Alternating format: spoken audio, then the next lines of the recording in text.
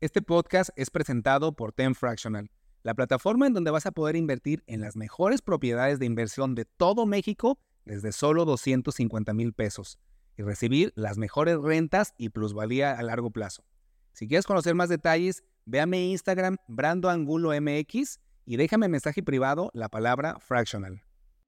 Bienvenidos a un nuevo capítulo de mi podcast. El día de hoy vamos a aprender algo súper importante, cómo elegir inversiones inmobiliarias, para que elijas la inversión que más te dé lana año con año y tenga la mayor plusvalía, para que tu patrimonio crezca más rápidamente. Sé que muchos de ustedes sueñan muchísimo con algún día comprar un inmueble, es el sueño que tenemos gran parte de la sociedad. Y cuando elegimos, queremos tener el mejor de todos, el que tenga mayor plusvalía, que valga mucho más después de unos años, o si va a ser para rentar, el que te deje más rentas. Entonces, claramente lo que queremos es que nos genere más capital y que crezca más nuestro dinero. Y el día de hoy les voy a explicar varios puntos clave que yo elijo al momento de comprar un inmueble y que me han servido para que se multiplique su valor a través de los años. Empezamos con el primer factor que seguramente han escuchado. Es el factor, creo que el más importante para medir un inmueble y su rendimiento. Este factor se llama cap rate. Viene de un término en inglés que es capitalization rate, o en español tasa de capitalización. ¿Qué nos va a decir? Nos va a decir un porcentaje de lo que nos da un inmueble en rentas al año.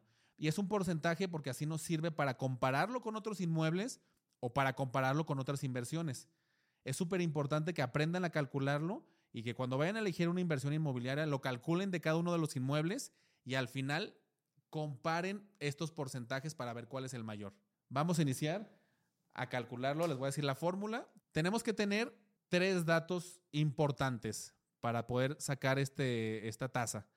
El primero es el valor del inmueble. Entonces tenemos que saber, pues es fácil, ¿no? ¿Cuánto nos costó? Si es una propiedad que ya tienes muchos años con ella, pues sí tendrás que actualizar ese valor y tener un valor actual a través de un avalúo de valor comercial para saber cuánto vale al día de hoy. O en su caso, si lo vas a comprar nuevo, pues es muy fácil. El valor en que te están vendiendo es el valor del inmueble. El número 2 es calcular en cuánto lo puedes rentar al año. Normalmente las rentas son mensuales, entonces la renta mensual la multiplicas por 12. Cuando es un inmueble nuevo, el mismo vendedor, el desarrollador, te puede decir en cuánto se renta. Si no, haz una investigación de mercado. Investiga propiedades cercanas a tu propiedad con las mismas características, ya sea de metros de construcción, metros de terreno, características de acabados, y la que sea más similar, ve en cuánto lo están rentando para que sea una renta similar a la que puedes rentar tú. Tienes que tener ese dato de renta mensual, lo multiplicas por 12 para que tengas la renta anual. Entonces ya tienes el valor del inmueble, tienes el valor de la renta que vas a cobrar al año y también tienes que calcular los gastos anuales. Tienes que tener este monto. ¿Qué es esto? Pues desde el predial hasta lo que le vas a meter en remodelar, en pintar, cualquier gasto que pagues de mantenimiento, cualquier gasto que pagues de este inmueble anual, tienes que sumarlos todos y tener ese monto anual. Entonces, ya que tenemos estos 3 datos, valor del inmueble, las rentas anuales y los gastos anuales, lo que vamos a hacer primero es sacar el ingreso operativo neto. Y es súper sencillo, olvídense, suenan a los términos complejos, no son nada complejos. Lo único que vas a hacer es a la renta anual le resta los gastos anuales y te da un número. Ese es el número real que queda en tu bolsa, por eso es el ingreso operativo neto. Ya le quitaste los gastos del inmueble, entonces ya te queda el monto real que te quedan de tus rentas. Y la operación para sacar el cap rate es el ingreso operativo neto, que ya les dije cómo calcularlo, entre el valor de la propiedad. El resultado lo multiplican por 100 y nos da un porcentaje.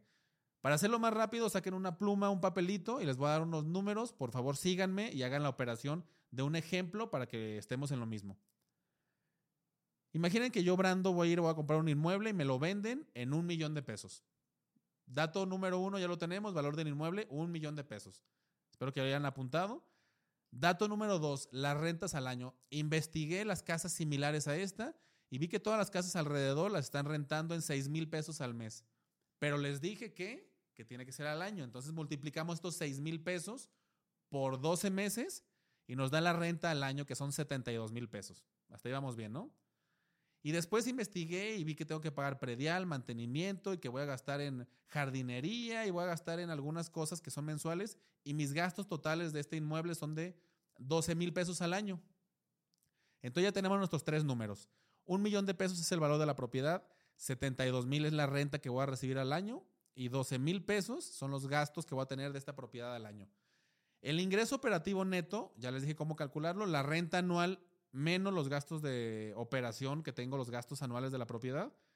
En este caso son 72,000 menos 12,000 pesos, nos da 60,000 pesos de ingreso operativo neto.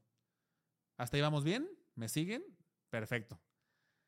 La operación final es estos 60,000 que me quedan de ingreso operativo neto, los voy a dividir entre 1,000,000 de pesos, que era el valor de la propiedad, y me da 0.06. Eso lo multiplico por 100 y me da un número, es un 6. ¿Qué significa esto? Que esta propiedad me va a dejar en mi bolsa libre ya después de gastos 6% al año. Fíjense qué dato tan importante. 6%. Igual voy a ir a otra propiedad que me da el 4%, otra me va a dar el 8%. Pues claramente el primer factor que vamos a tener en cuenta es la que me dé el cap rate, la tasa de capitalización más alta. Entonces ya tenemos el punto número 1. Creo que ya con esto espero que les haya quedado claro para calcular el primer dato para una buena inversión inmobiliaria. Dato número 2, ¿qué creen que va a ser? La plusvalía.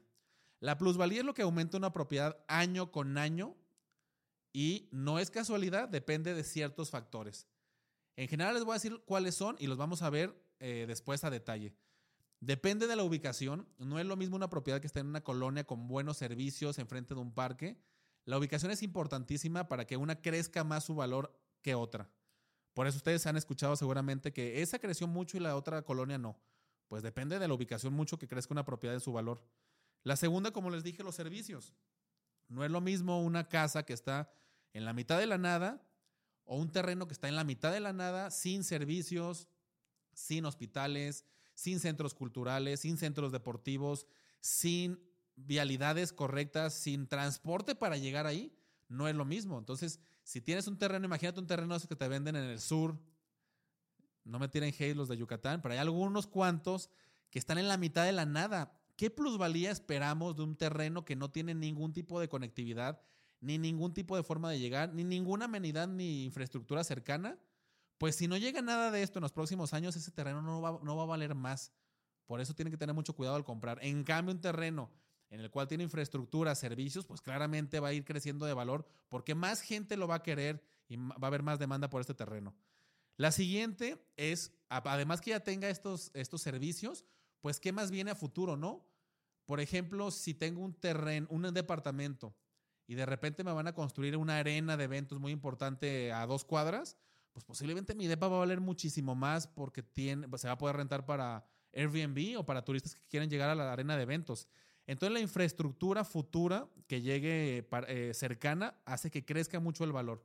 Volviendo al ejemplo de los terrenos de Yucatán, pues si un terreno de esto lo compraste cuando no había nada, pero tú ya sabes que va a haber carreteras que van a pasar enfrente, que van a construir hoteles ahí cercanos, que van a construir muchas cosas importantes, hoteles, playas, clubes de playa, todo esto hace que valga muchísimo más. Entonces la infraestructura a futuro que construyan le va a dar muchísima plusvalía. ¿Y por qué es tan importante la plusvalía? Volviendo al ejemplo del departamento, la casa que compré de 1,000,000 de pesos, pues posiblemente si tiene una plusvalía del 8% o del 10%, al siguiente año ya vale 1,100,000 y luego 1,200,000 y en 10 años puede ser que ya valga el doble. Entonces literalmente la plusvalía está haciendo que crezca tu dinero sin que muevas un dedo. ¿Qué debes de buscar? Inmuebles que tengan todas estas amenidades, todas estas construcciones, todos estos servicios, muy buena ubicación, muy buena demanda, obras a futuro, y esto va a hacer que crezca muchísimo más su valor. Si además sus rentas son muy altas, pues entonces va a crecer mucho tu capital.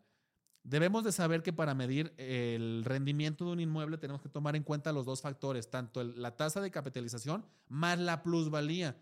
Por eso mucha gente se confunde. Al momento de comparar inversiones de un inmueble, tienes que sumar el cap rate más la plusvalía. En este caso nos dio un 6 y pone que la plusvalía es un 8, pues entonces tiene un rendimiento real tu inmueble de 14% al año. Ese es el porcentaje plusvalía más el rendimiento de rentas que vas a comparar con otros rendimientos. Si tienes tu lana en tu casa, ¿cuánto te da de rendimiento? 0.